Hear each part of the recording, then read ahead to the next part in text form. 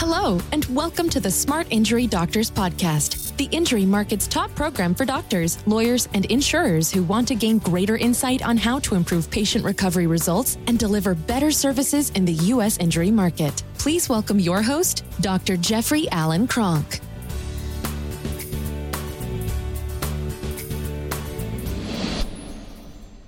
Okay, doctors, today what I want to talk about is impairment rating. An impairment. It's actually a big part of any injury practice because an impairment is an injury. There are really no impairments without injury. And you just have to understand the definition of an impairment. You'll understand that they are all injuries. So an impairment is by definition a loss. I lost my arm. My arm got cut off. I have an amputation of my arm. A loss of use of.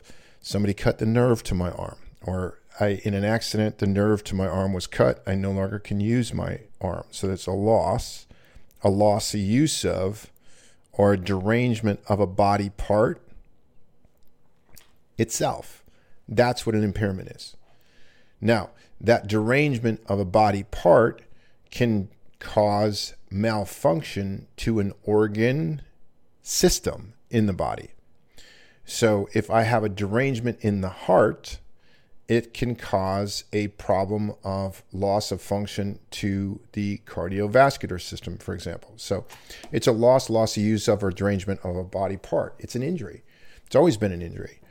Now, the AMA impairment guides are the easiest thing in the world to use. They're not, there's no difficulty to using them at all. Now, you're going to use, depending on, here's one of the major confusions, though, that most people have with the impairment guides. The impairment guides, when somebody says my state uses this level of impairment guide, what they mean is that my work comp jurisdiction in my state delegates that in work comp, this is the level of guideline that I'm going to use, or this is the edition of guideline I'm going to use. So there's impairment and there's disability. Impairment is a injury. Disability is the effect that that injury has on your ability to work. So I can have something, I can have a loss of my little finger in a car accident, my left-hand finger. I'm a banker and I write with my right hand. I don't do hardly anything with my left hand. I'm going to have an impairment that has very little disability to it. Now, if I have that same analogy and I lost my little finger, but I'm a professional concert pianist and I can't play anymore at that level, I have a huge disability. It's hugely affected my ability to earn a living. So think of impairment as the injury, and disability is how it affects your ability to earn a living. And you'll have the two pretty much squared away. Now, there's many different government agencies, and they combine some of these terms, and they make it very confusing. But the bottom line is impairment is the injury, and disability is how it affects the person's ability to earn a living. That's called disability. Now, an impairment comes with a rating. A rating just tells you the percentage of activities of daily living that will somehow negatively be influenced. So if you say a 5% impairment, you say 5% of their activities of daily living are somehow going to be negatively influenced, either now or into the future. If you say 25%, it's the same thing. So the impairment guides are the international and national guides for impairment. So it's like the Kelley Blue Book for bodies. You know, you have a Kelley Blue Book for cars, and it says, hey, if you've been in an accident or you've had, this much damage in the car, this is how much it decreases the value of the car. Well, the AMA impairment guidelines are kind of like, hey, this is how it increases or decreases the value of the body. That it puts more. You're basically going to have more problems with this body that you have that has a permanent impairment to it. So it's really, really easy. In the spine, it's super easy. Because in the spine, there's really only three main impairments. There's only two tissues that comprise a spine. It's just bone and connective tissue. So both connective tissue injury and bone injuries comprise a permanent impairment. If I have a 24% compression fracture at C4, C5, I have a 5% impairment, 5 to 8% impairment in, say, that cervical spine under the AMA fifth. Generally, it's close to the same in the sixth. So there's just bone injuries and connective tissue injury. The connective tissue injury is excessive motion. That's called alteration motion segment integrity. That's a level of excessive motion. You have disc herniation. If you have disc herniation and the radicular complaint goes away, if there is a radicular complaint with a disc herniation, it's a lesser impairment. So an impairment rating system is just what the whole world rates the injury's effect on the body. How much is that injury going to negatively affect that person either now or into the future? That's why they're so beautiful to use. I've used them since 1995. They're incredible to use. Now, you a lot of times can't go out and talk to attorneys about impairment. I have a whole program called the Smart Injury Doctors program. We teach you not to do that because they don't understand it. We teach you to go and lead with what they do understand.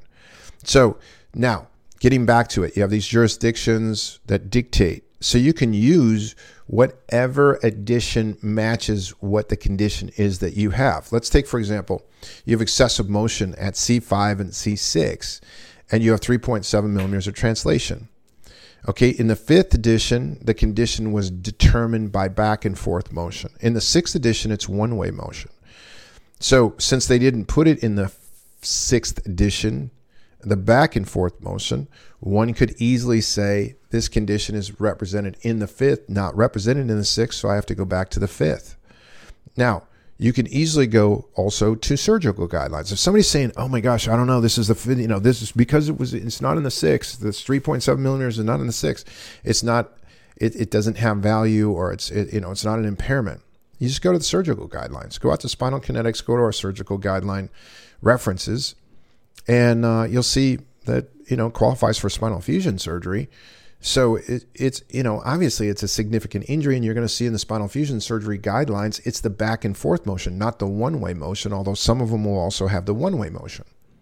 So in the 6th edition, the only thing that really changed was it's a sliding scale for how many levels of alteration motion segment integrity do you have, or how many levels of disc herniation do you have, how many levels of radicular complaint do you have, are they still there, are they not there? So it's a sliding scale. It's a real easy thing to use. You just go out to impairmaster.com. Highly recommend it. Don't make any commission on it or anything else. And they have a beautiful software that just shows you what to do. And it's very, very easy. But here's the thing I'll warn you on. There are teachers out there that talk about, God knows where they get this stuff from, because it's just, to me, it's absolutely crazy. It's too easy. If I have 3 millimeters of translation, it doesn't qualify for alteration motion segment integrity, but it does qualify for an impairment if it causes asymmetrical range of motion. It's just a DRE category 2. And so if it causes that asymmetrical range of motion, it's a 5% impairment. Now, there are trainers out there that'll say you take excessive motion and prorate it. I've spoken, I think that's the craziest. There's no way in the world I would touch that. It's not in the guidelines anywhere. And it's too out on the fringe. Now, here's why I would never touch that. I would never touch that because you do that for 2, 3, 4 years. And then it's really easy to just have an insurer say, hey, you've been doing this for 2 or 3 years.